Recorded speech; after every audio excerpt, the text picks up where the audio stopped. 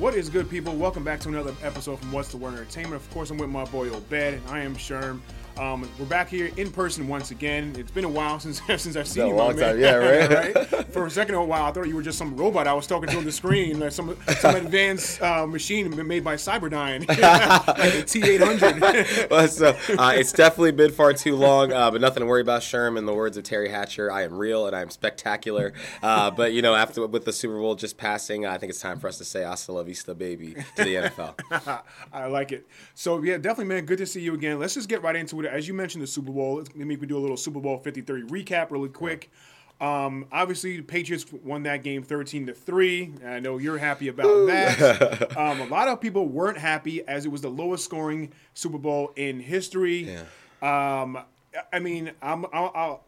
get your take on it in 1 second. I know we were kind of talking briefly before we started here. My take on it was, don't get me wrong, I don't mind defensive games. Yeah. But I don't also need to see a 55-54 game. I don't need to see offensive explosions. True. But I want to see a little more action. Yeah. To me, to be very honest, I was bored. Yeah. I was bored. Yeah. Now, like I said, I don't need to see a big, high-scoring game. I think back to the Super Bowl your Patriots were in. Patriots-Giants, the first one. Yeah. Final score was 17-14. Yeah. Not a high-scoring game. That was a pretty defensive game. And that was one of the best Super Bowls I've ever seen. Yeah. Came down to last play with the David Tyree with the helmet catch. Plaxico Burress. The Plaxico Burress touchdown was amazing. No one ever talked about it. Everyone talks about the David Tyree catch, but Plaxico Burress actually caught the game-winning touchdown. Yeah. And the Patriots had a chance at the end, that long, deep pass to Randy Moss. If that gets completed, you never know. You never know. So, and you know what I mean? So, I think back to that. So, I don't need as much offensive explosion, but to me, there was no real big plays that you can really remember. Yeah. Like, last year's Super Bowl was great, even though your Patriots lost, but last year, you remember the Philly special. Absolutely. You know what I mean? Absolutely. And the year before, the Falcons, the Patriots coming back from 25 down in the third quarter. Yeah. There was nothing really to remember and memorable about this Super Bowl to me. Yeah. Nothing really stood out. The biggest play in the Super Bowl was when the Rams the Rams punter broke the record for longest punt in a Super Bowl. Yeah. That's 65 yards. Yeah. And then Jim Nantz and Tony Romo go crazy. When your announcers are going crazy over a punt, that tells you something. You're reaching, you're grasping. You're trying to find something so there. Yeah. I know, I'm sure you like the game because your team won it all, but, how do you feel that some people are just saying, oh, it was terrible, I didn't like it? And like I said, I may be one of those people, but like I said, I don't need a crazy, crazy game. To me, I just didn't care for the game. I think I completely understand that standpoint. And I'm not on the Trey Wingo tip. I'm not out here telling people to shut the hell up because they didn't like. That was hilarious. A little aggressive. But I think that issue with it being boring is displaced anger because the Rams didn't bring it. The Rams teased everybody with 50-point games, 40-point games, 35-plus point games for the course of the season. That Monday Night Football game with the Chiefs was a huge offensive explosion, even with all the defense there, the fumble recoveries for touchdowns, the fumbles in general, strip sacks. The Rams' inept offense, inability to move the ball, gave you what you gave you. The Patriots, in every Super Bowl, they do one of two things. They either play a very, very tight game and they win by a short margin of victory, or they have to bring it to the team that's brought it to them. I think the two games that I felt the worst, or the most fear that they were going to lose through the course of the game, was against the Panthers. The Panthers were like, a rabid dog in a cage that you were poking with a stick, right? And as soon as it got the chance, you see Steve Smith jump into the end zone and make the Superman pose when he scores a touchdown, right? Musa Muhammad on the sideline talking about these guys don't have it. There's just so much emotion there. I think the first time I saw that the Rams weren't going to come out and be the Rams was all this talk about Todd Gurley the game before and him coming back off of having a month off and having 4 carries for 10 yards. Right. He is such a big cog of what they like to do on offense. And then not having Cooper Kupp earlier in the season, I think that completely changed the dynamic. They were living and dying off of Cooper Kupp being the wide receiver that played on the end of the line, the big tight end, kind of like an Aaron Hernandez style, coming out and getting a big chunk play or being that go-to guy for Jared Goff. They hadn't looked like the Rams, and if they didn't bring that offense, the Patriots weren't going to come out here and get into a horse race with teams the way they beat the Chiefs. Do not get in a horse race with this team. Yeah, and you mentioned Gurley. I still don't get it. Only 10 touches. He should have had no less than 20, maybe even 25 touches in that game. It is the biggest game of the year. Yeah. So I think they either he was actually injured and they just didn't want to tell anybody, or they just Malcolm Butlered him. like they did last year. What the Patriots did last year. Something happened during the week or the week before, and with the front office, with the coaching staff, and they don't want to let it out house, and they don't want to let it out. So I think there's no reason why when you have one of the most dynamic running backs in the NFL, probably top 3 or top 2 guys running backs in the NFL. That he doesn't get the ball in the Super Bowl. This is it. There's no other game after it. There's nothing after this. This is what you trained all year for. You could fall off into obscurity and never be heard from again, like the Bucs or the Raiders. Right. Unless his leg or arm is actually falling off. You put him in the game and you play him as much as you can. Absolutely. That's the way the game's played. I still to this day, there was no real explanation of why. They said they want to share the carries with C.J. Anderson. Yeah, C.J. Anderson's a good role player. Yeah. He's not Todd Gurley. He's not Todd Gurley. And they weren't going to get Todd Gurley production out of C.J. Anderson.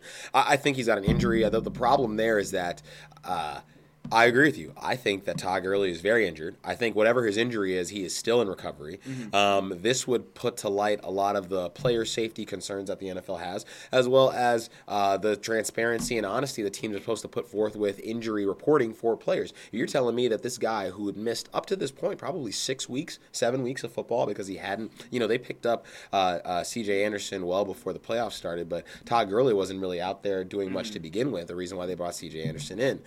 So if you're telling me that he was on the bench and you thought you could ride out this injury without explaining, like, hey, this is the injury, that's going to have a lot of implications for them. Yeah, and it says a lot about maybe even about Sean McVay, like what was his really strategy going into this game? Was this planned all along? Did it just come off the seat of his pants? I don't know, but a lot of questions still unanswered. But I mean, it was still, the stat lines weren't that great. I mean, Brady was 21 of 35 at 262 and a pick. Sony Michel had a good game, 18 carries, 94 yards, and the only touchdown, of course. Gronk, 6 catches for 87 yards, and you were saying like there weren't any big plays. I think the biggest play for the game probably was that catch that he made. Towards the end zone. Towards the end zone, the red set zone, him up there. Which inevitably led to the only red zone play of the Super Bowl. That's what I mean. Like, you have one red zone play in the entire Super Bowl. Come on. At least Patriots got it. That's all I can say, right? We still, where you at? Where that Rams offense at? Where you at? I mean, kudos to the Pats D for shutting that Rams offense down. I mean, because they did a great job of disguising their coverages. Absolutely. There's a few plays where they were showing cover 3, they would drop back into quarters. And I know the Rams really planned for man-to-man coverage mostly, but the Patriots ran a lot more zone than they usually do. Absolutely. So I think that kind of got not only Goff but McVay off their game a little bit, because I think I mentioned it before when we were doing our show before the Super Bowl, that a lot of Goff's success is in the play action. It is. And when he's in play action and he turns his back to fake that handoff to that running back, the Patriots were doing good, actually changing their defense in that moment, right there. Like I said, they were showing one defense and coming out another one. All of a sudden, Goff turns around and is like, oh, crap, this is a different defense. Everybody's sitting in the zones that I thought were going to be open, because generally it's man. Everyone's bit. Everybody's come underneath. People are going with their player. And the Patriots did a great job. They were actually rushing 6 guys at the time. So you only have 5 linemen trying to cover 6 guys. Somebody's going to get through. So, you know what I mean? Dante Hightower had a big game off of that. Trey Flowers had a big game off of that. Benoit was very disruptive underneath. Right. Hightower, big game. Julian Edelman, of course, 10 catches, 141. He was named the Super Bowl MVP. On the other side, the Rams, Goff only threw for 229 and a pick. Gurley, as you mentioned, only the 10 carries, 34 yards, which is crazy. Crazy to me. Anderson, 22 carries and a fumble. And then Cooks, he cooked a little bit. Cooks was cooking. He was out there. 8 for 120, but he had that crucial drop, that potential touchdown in the end zone. Now, the defender did grab his arm. Yes. He did.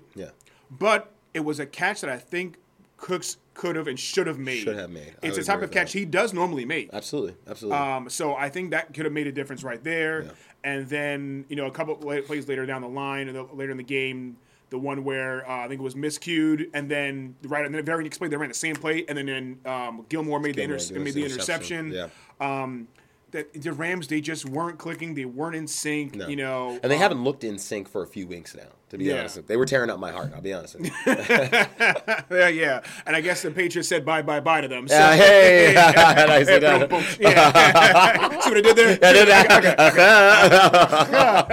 But I mean, like I said, like I said, kudos to the Patriots. They went it fair and square. Nothing wrong with it. But to me, I just didn't enjoy the game personally. I thought there could have been a little bit more action, a little more dynamic plays happening. Yeah. But all in all, Pats won 6 Super Bowl. Tom Brady, Woo! great, Six God. Greatest QB of all time. I mean, it's hard. Listen, people were like, "Hey, Joe Montana, greatest quarterback ever. He, 4 Super Bowls, 4 wins." What happens when you've been to 9 of them and you have 6 rings? Well, I mean, what do you say then? Yeah, I generally not to just consider rings as a definitive measure to measure someone's greatness, or someone's ability, because you're measuring. We're measuring someone's abilities. Yeah. And because they have team success does not mean they are a great player. True. True. I don't like to always throw in the rings in there. I mean, to me, it's still Peyton Manning is still one of the top 3. I could believe that. Yeah. Like you said, Joe Montana, even Johnny Unitas is up there. Yeah. But Otto Graham, you got to talk about. I've watched some of that old video from the Browns, and I mean, if there wasn't a scarier quarterback to see come on the field, it would have to be that guy. Yeah. I mean, he's definitely obviously one of the greatest quarterbacks of all time, if not arguably the greatest. But as one of the greatest, some people are saying he's the greatest football player of all time. I mean, I don't know about that. I'm hesitant to say that. Yeah. To me, I mean, it's Jerry Rice, greatest football player of all time. Okay. Think about it. We're still arguing about quarterbacks. As we just did. Yeah. Who's the greatest running back of all time to you? Ooh, it's a hard question, right? It is a hard question. I didn't watch Walter Payton. I didn't, I didn't watch Thurman I like Thomas. Barry Sanders. Some people say Emmitt Smith. Yeah, you know what I mean? can see Emmitt Smith. Who's the greatest linebacker of all time? Probably LT. Yeah. Some people say Ray Rice. Yeah. Obviously I mean Ray Lewis. Ray Lewis. Excuse me. Didn't want to say Ray Rice there. Ray Lewis. Don't cancel our show. Yeah. DB. Some people say Deion. Oh my God, Deion Sanders had 24 interceptions in 3 years in the league. I don't know if there's anybody who's ever going to be a better quarterback Some people than that. say Ronnie Lott. Yeah. There's different things. But when you talk about receivers, it's Jerry Rice, hands down. And I think Jerry Rice was so much better at his position than those other guys were at their position. That's why I still say Jerry Rice is the greatest football player in NFL history. I can believe that. His dedication to his craft, the amount of work he put in. Yes, people will talk about him talking about stick'ems and all that stuff that they used to do, but it doesn't matter what I use to catch the ball with. If I've already shook you out of your shoes, you're 6 yards behind me. And what are you going to do? And he holds every single receiving record. It's like and no one's even close to him. Well, they say Larry Fitzgerald would have to play like another 6 years to get even the next 10,000 yards he would need to get out there. It's like crazy, it's ridiculous. It's Rice has the yards, he has the touchdowns, he has the receptions. You know what I mean? It's just not even close. Some of the little stories you hear about Jerry Rice that have come out since his retirement as well, like when he started to see that the DeBartolos were starting to move their attention to having Steve Young become the quarterback because Joe Montana's time was up, he started catching balls from anyone who was on the coaching staff who was left-handed to prepare for catching footballs from a left-handed quarterback. And you see it when Michael Vick steps in for the Steelers and Antonio Brown drops a would-be touchdown pass because the spin on the ball is the other direction because Mike Vick is left-handed and Ben Roethlisberger is right-handed. Those kind of little things that just as soon as I saw it just made me think about like, wow, Jerry Rice was really ahead of his time for thinking about these things in the game for him. Right. And as you mentioned retirement, I want to go back to the Super Bowl just for 1 second with Gronk. Yeah. Do you think that's his last game? Do you think he retires this season? I mean, every football player, and he's not, his contract is already signed. His money's guaranteed. He can come back and play again next year, or leave and keep his money with him. Looking at the look on his face, some of the catches he made, and the way he would get up and was grimacing, it's definitely taken a toll on him. Yeah. He's obviously a Hall of Fame tight end, probably the best tight end to ever play the game outside of Mark Bavaro or Tony Gonzalez. I'm going to say still Tony. Yeah. It's hard. Dunking on the goalpost there before it was outlawed. But, you look at his ability now as a blocking tight end, and he is moving anyone off of the ball. He is willing to go at anybody with just that massive size and frame, can still eke out and get you an amazing, 15-yarder down the field to move the chains into the only red zone opportunity that any team had in the Super Bowl. Right. It's up to him. The Patriots can find a way to use him. He's already been paid. He can come back and be in a reserve role, but it's on him. I don't think he should continue. I think he should just go be in the World Wrestling Federation or be a dude on MTV, whatever would have you. World Wrestling Entertainment. Or World Wrestling Entertainment. The other WWE. Yeah. Copyright that. Honestly, I think he's done. I think I said it before the Super Bowl that if the Pats win, he's 100% retiring. Even if they lost, I'd say it was about 80% he was going to retire. Yeah. But I think he's done. He's just had too many injuries. Yeah. The elbow, the ankles, and especially the back. I think I've said it before. The back is nothing to play with, man, and it takes a toll on you, dude. Yeah, I think he's done. It's what got Tony Romo, So I think there's no need, and really a young mind like him. I don't know if he's ready to go into the booth, but it might be detrimental to the Patriots to have that man out there talking about the kind of things they like to do because he knew how they did it well. Yeah. So yeah, but anyway, let's move on from the Super Bowl. I want to do start doing a little division recap as we're going into the offseason. Teams are making some changes, whether it's coaching, whether it's this, the roster, things like that. So we'll start out with the AFC East, being that the Pats won the Super Bowl. Of course, and not much to say, much more we can say about the Pats. Obviously, they finished the year 11-5 and won the division, won the Super Bowl. They think about $18 million in cap space this coming season. Where do you think they go as far as new contracts, and were they signing any players? Do they bring back Josh Gordon if he's cleared and healthy and reinstated? Where do they what do they need to really get their roster ready for the next season and possibly go to another Super Bowl, have another Super Bowl victory? It's been a long time since a team has gone to 4 Super Bowls in a row. They'll never be the Bills because they've won 2 out of the 3 that they went to. But you got to re-sign Tom. His contract's up, but we've already been at that point before. You sign him to whatever money is the market value for him. He gives the money back to the team for them to do what they need to do to stay competitive. Julian Edelman, I don't think he's got a contract coming up. 33 years old. You have to think about what you're going to do in the future. Chris Hogan was a non-factor in the Super Bowl, and when they tried to incorporate him, he led to one of the interception that Tom Brady had. I think he had a couple drops, actually. Yeah, he didn't have anything. Yeah. He's just been so cold. I think he needs, because he's not a pure football player, he's a lacrosse player, from the very famous Penn State, Negotiating Lions. I think they need to retool, bring in Philip Dorsett. If Josh Gordon does get cleared and come back, I can absolutely see them welcoming him with arms open. He had almost 1,000 yards on 10 games, something like that. So of course you want that kind of production. What could he do in a full 16-game season? I think defensively, Trey Flowers is probably up as a 25-year-old for a big contract.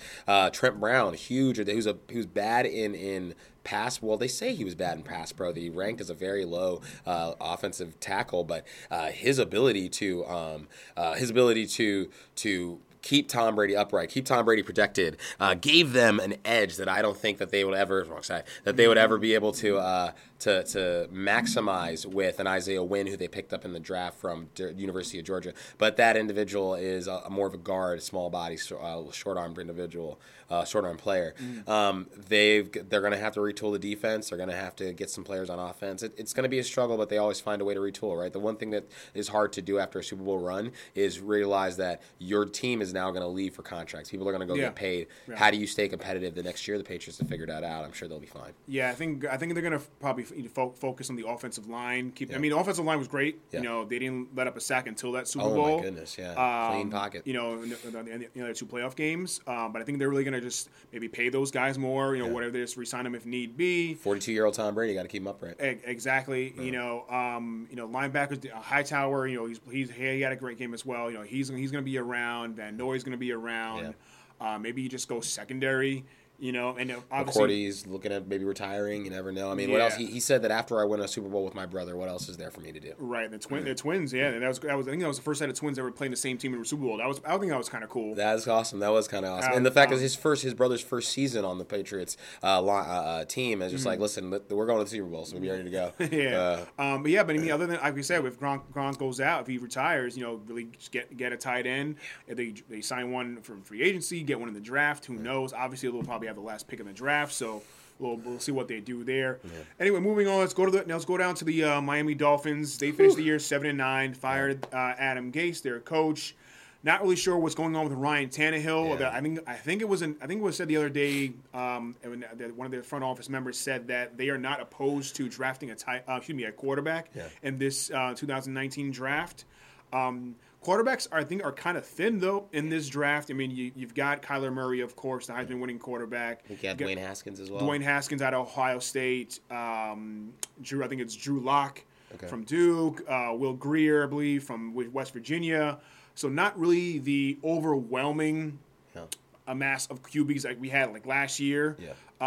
So I'm not really sure where the Dolphins go. I know is Frank Gore even still under contract with them? I don't know if it was 1 year. I think it might have been a 2-year contract. Now the question is, do you bring him back? Because I feel like he is a progress stopper. I think having him out there limits the ability for you to see what other running backs in that room will give you. Yeah. I just don't know where the Dolphins really go from here. I don't see them really contending in that division. No. I mean, obviously the Patriots have won the division, 10 years in a row? Yeah, something like that. Yeah. Something like that. So, I mean, I think we'll make it 11, let's just say, next year. Check that box. Yeah.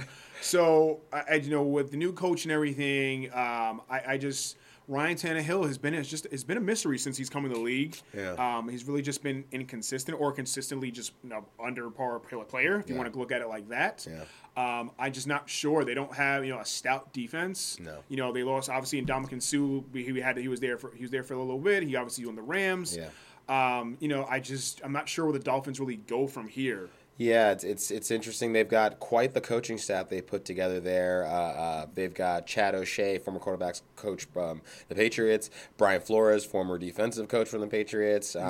They also have Patrick Pass, who used to play for the Patriots. And Flores was the defensive caller. He was the play caller for them defensively. So I mean, that could help the Dolphins a little bit. Yeah. But then it's like, what do you build around the biggest star on their team right now is probably Xavier Howard. His camp has been talking about $15 million a year. $15 million a year to Xavier Howard would decimate the opportunity for the Dolphins to build up a team. It's going to be a lot of new guys out there. It's going to be a lot of fresh faces. And I mean, if you want to bring in some free agents to help you start to become, I guess, South Beach Patriots, I don't know. They're going to have to do some wheeling and dealing.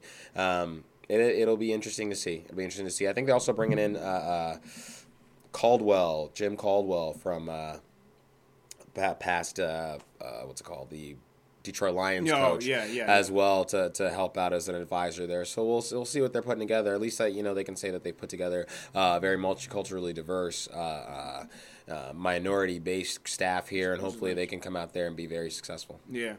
Moving on with the AFC East, the Bills finished third at 6-10. Josh Allen had a decent rookie season. Yeah. He was great with his legs this year. He was great with his legs. He had a few games where he ran for over 100 yards, or in a couple of games where it was like 95, 98 yards in there. So he made some plays with his legs. I think there's still some issues with LaShawn McCoy off the field things. Yeah. So some legal issues going on with him. So we're not really sure what's going to happen there. Yeah. I think the Bills just need an overhaul in general. Receiving side, I mean, they let Kelvin Benjamin go. He's gone. Probably for the best. Yeah, he really didn't live up to any hype. Even he had maybe 1-2 good seasons in Carolina. Yeah. And it's funny because in the year he was out and got hurt, they went to the Super Bowl. Well, how about that? Right. He was the number one playmaker. Yeah. Well, that's what they want you to believe. That he was with the production, right? These are the things we talk about with James Harden, where with the production, yes, he looks like the number one guy, but is he limiting their offense and what they want to do because they're putting their work there where maybe they can put it elsewhere? Right. And I don't think you can at the age that LaShawn McCoy is at and the amount of wear and tear he's had over the last 3 years, be able to say, okay, we can't have Josh Allen take a step forward. Like Josh Allen would need to bring his passing ability way up to start saving what they have left in a guy like Shady, who is still one of the top running backs in the league. Yeah. I just think they need to definitely get some receivers for Josh Allen. Yeah. Maybe a tight end as well. Somebody under a safety valve. Yeah, Zay Jones, Robert Foster. Not really household names putting up big match. I did like Zay Jones coming out of college. I think he was setting records for the most catches in a season. Okay. Could have been a very productive guy. He can handle the work if you throw it his way. Yeah, but he's been okay since he's been in the league. I just think they need more weapons for Josh Allen. Yeah. I do feel like he is a good bowler. He can throw the rock well. I just think they need an overhaul, even on the defensive side too. Yeah. I mean, a lot of the Bills guys have gone over to your Patriots. Stephon Gilmore, has been there. And they're losing Kyle Williams to retirement. Yeah. I just think they need some more. They need some more guys. I mean, they had Tremaine Edmonds, who had a decent rookie season as a rookie signal caller on the defensive side. More kudos to him. I mean, I can't say enough about a kid who steps into a role that big and takes it on his head. He probably only had like 1 or 2 miscues that were huge in a game. So to think he's going to take another step forward in the second year as a signal caller, I feel like he's going to be there to help shore up that defense, or at least be that guy that like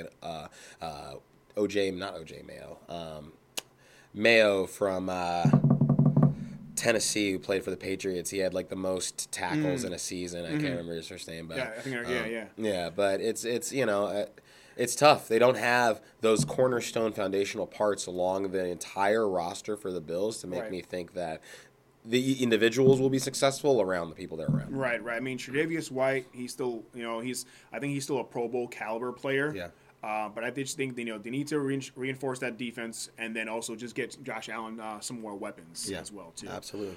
Moving on, last but not least, of course, in the AFC East was the New York Football Jets. Woo! Sam Darnold, he looks good. Yeah, he does. I'll admit it. Could be a gunslinger. Could be a gunslinger out there if you need one. Missed a couple games due to injury. This is for his first year.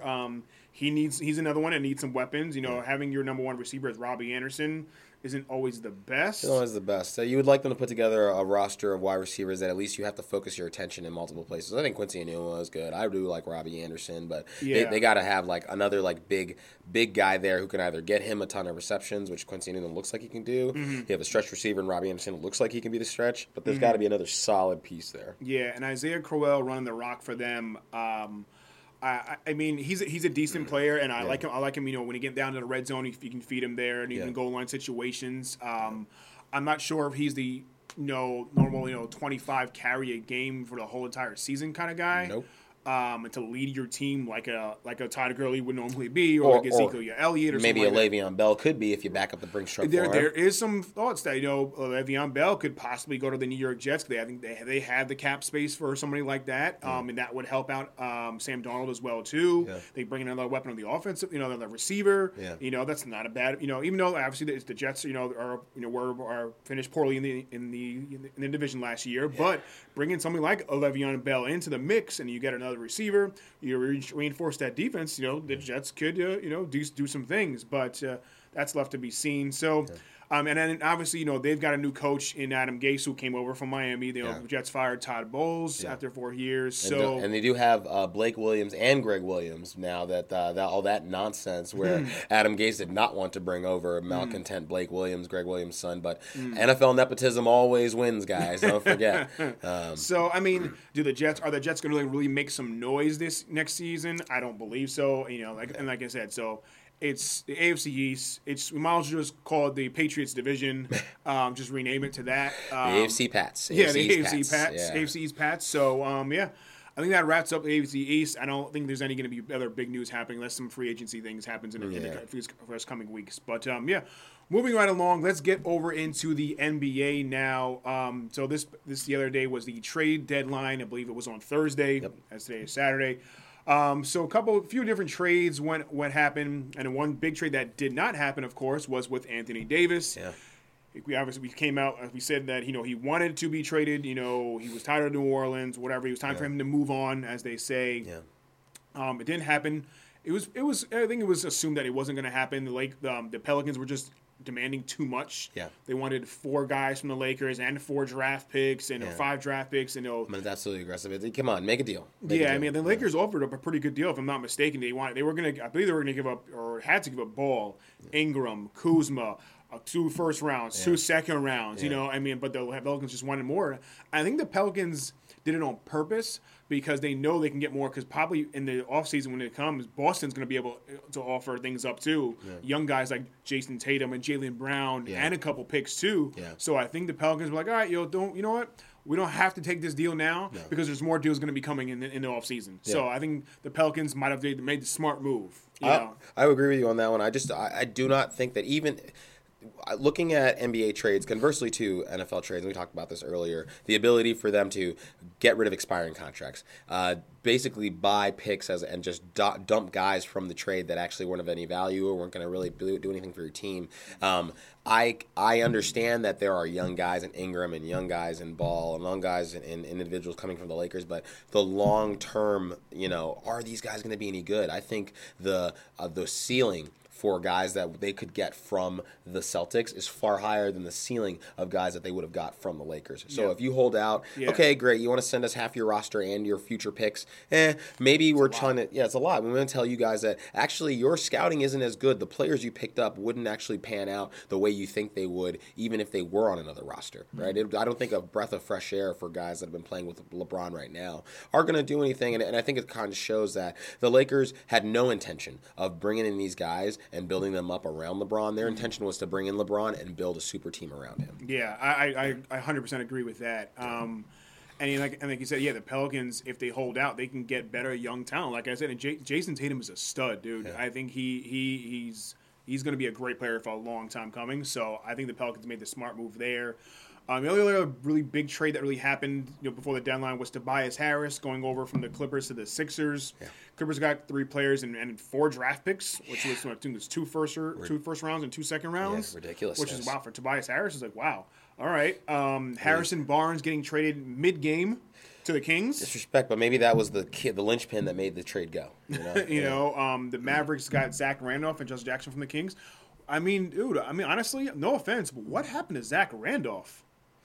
He was a walking double-double in Memphis. He's gotten older, yes. Yeah. He's old. He's not what he used to be, but Zach Randolph was a baller in his early days in Memphis. Yeah, I do remember and I honestly felt bad for him when he was in Memphis because they were always a very mid-level, mediocre team. They never had the ability to get over that hump. But now he's with the Kings, so we'll see what happens there. I think it's the O.J. Mayo. And this is the time we can't talk about actually O.J. Mayo. I think there was too much attention on O.J. Mayo at his time with the Memphis Grizzlies and his inability to live up to the hype that preceded him coming out of high school and college. Yeah. Speaking of the Grizzlies, they were trying to, I believe, get rid of Mike Conley. He didn't go. He's still there because he has a huge contract. So if anyone had to pick them up, that would end up being a big deal for them. Yeah. And he's still a great point guard in the league, but the Grizzlies did give away Marc Gasol, longtime Grizzly, longtime member of the Memphis Grizzlies there. They traded him to the Raptors. The Grizzlies got Valanciunas, Delon Wright, C.J. Miles, and I believe a second-round pick. So, not the big trade that everyone was expecting, to happen. But I think the biggest, the most notable trade, not really the biggest effect, but the most notable was with the Sixers and the Magic. Yeah. Markelle Fultz, former number 1 pick, going to the Magic from the Sixers. Sixers got, I think, Jonathan Simmons and a first-round pick. What happened with the process? Like, what's going on here? I think they gave up, I think they were just tired of it. So honestly, going back to that draft, I don't know why they drafted him in the first place. They already had their point guard in Ben Simmons from the year before. Yeah. So there was no reason to draft Markelle Fultz. If you really truly, maybe they just didn't believe in Ben Simmons. They saw something in practice over the year that they spent with him that they were just like, this kid is not the future. And I believe in that. I don't think Ben Simmons is as good as he thought people thought he was coming out. His scoring ability, his defense, some shaky things there that you wouldn't expect from someone of Ben Simmons, but supposed caliber to force their hand to say, okay, he's not the guy. We need another young guy because we're building for something right now. Yeah.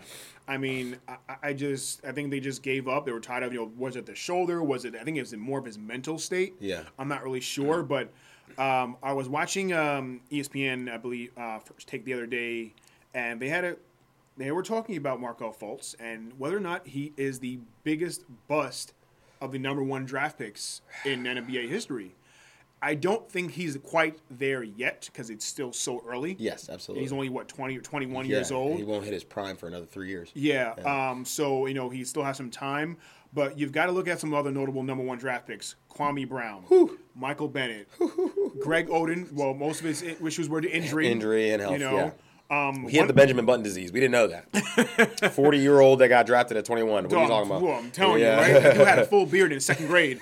Dude, come on. Showing his AARP card. Yo, for real. Dude was getting Social Security and getting his NBA check at the same time. I mean, dude, how are you getting a salary and you getting Social Security at the same time? What the crazy.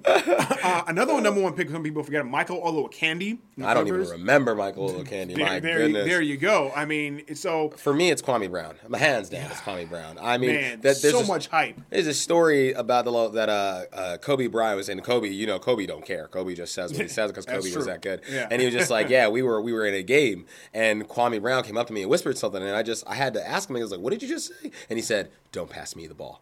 That was the level of skill that this guy that we brought on our team, playing with me, looked at me and said, don't pass me the ball, because he was just unsure of himself. He did not. Didn't know. Wow. Right? It was like a press conference. Don't pass me the ball. Who says that? Because winners want the ball. Absolutely. Winners want the opportunity. People like Kobe, people like Jordan, right? They want the ball in their hands. Who do you think? I mean, who would you rank? I mean, honestly, I'd probably going to go with Kwame Brown as well. I think Michael Bennett is right there. Yeah. You know what I mean? Out of what? I think he played 150-something games. He averaged four points a game.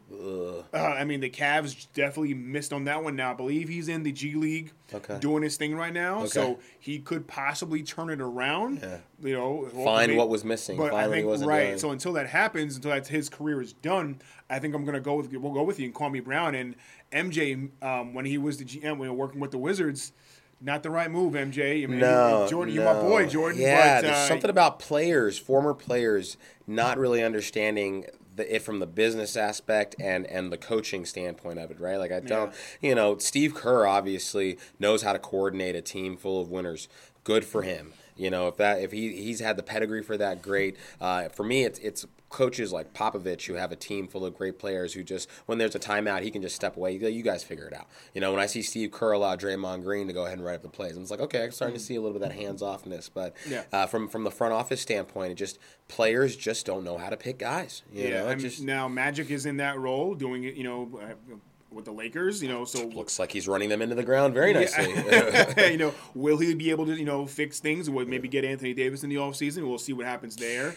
But it's hard for some players to really understand the dynamics when it comes to the front office issue dealings. Yeah. So you make a very good point there.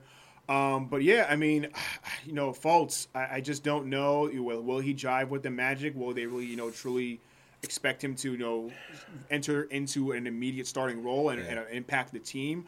It's left to be seen. Yeah, I mean, the fact of the matter for the Orlando Magic right now is they're not a winning team. They're not looking at taking the East by storm in any shape or form. Right. So potentially this is an opportunity for him to chill for a second, and not chill in the sense that he's not going to be focused and just resting on his laurels, but chill in the sense that he can focus on building. He's a young guy. He needs an opportunity to kind of like take a year, 2 years, figure out what the problems are, see if you can work on those, build up that confidence, build himself back. You were so good of a player that you were drafted number 1 overall. Right. It's in there. You just need to find it again. Right. And just quick, going back to Anthony Davis just for a second, he did play last night in the Pelicans win over the Timberwolves. Yep. I believe they won 122 to 117. Okay. Davis had 32 and 9, good game, but he didn't even play in the fourth quarter. He still had 32 and 9. Yeah, didn't play in the fourth quarter at all. I see this as a trend.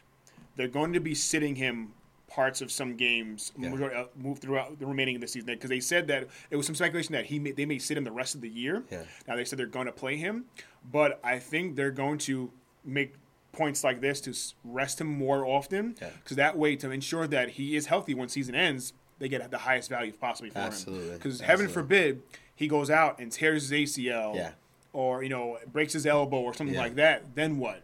Yeah. No one's going to really give up all the pieces. Now, eventually, they still may trade it for him, because when he comes back from the injury. But I think to get the highest value from him, the Pelicans want to protect him. Yeah. You look at what Porzingis pulled for the Knicks. Imagine if it was just like, no, he's actually healthy. You've seen him play. You see the stats. Something that we could bring to the table, as opposed to he hasn't played all year. What can we wheel and deal for him? Yeah.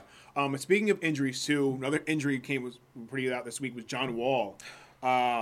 Dude. Said he slipped and fell at home and tore his Achilles. And we know that's a lie. We all Dude. know that's a lie. Yo, you he know was what- at Rose Bar. Dude, now you know what happened? He might have been at home, but his girl caught him doing something he wasn't supposed to be doing and whooped his butt. Yeah, that's what it was. She's like, I had to duck a frying pan, guys. You know what it's like. He caught him slipping up or something, dude. My goodness. But I mean, he was already out for the year, having surgery on, I think it was his left heel to remove some bone spurs. So he was already gone. But now that he's ruptured his Achilles, he's going to be out for an additional 12 months from now. So he might be out all of next season as well too. That is a pretty significant injury for the Wizards, and even for him being a dynamic, speed guy, explosive kind of player, Quick movement, transition movements. Yeah, having that Achilles in it, not like Boogie Cousins who tore his Achilles, who was he's a power forward, slender guy, plays in the post, can we just, John Wall's an explosive player.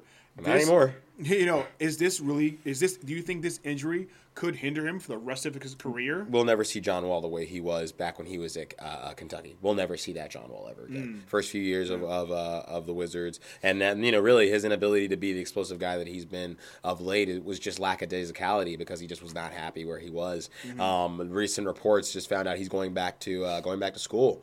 He's going back to go get his degree. Okay, good for him. Which is well done. And look at the writing on the wall there. He just got this no pun intended, that they've got this injury. Now he's like, okay, I think it's time for me to go get my degree because the years of basketball are going to be dwindling. Right, and then after tunnel. Basketball, what do you do? Yeah. That degree will definitely come in handy. So, but yeah, all right, moving on from injuries. The other night, the All-Star teams were selected.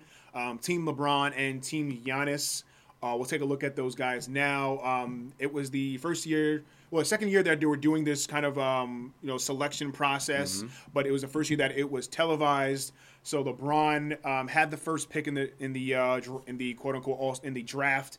He went with his boy KD. Giannis went with Steph Curry. I mean, looking at these rosters right now, man. Team LeBron, dude, is there even a chance Team Giannis that could win this game? Not at all. There's just looking at the lineup, like, dude, come on. It's not fair. Giannis went. You can see Giannis went with big guys. He went with Embiid and Jokic and Griffin and Vujacic and Paul Vucevic, George.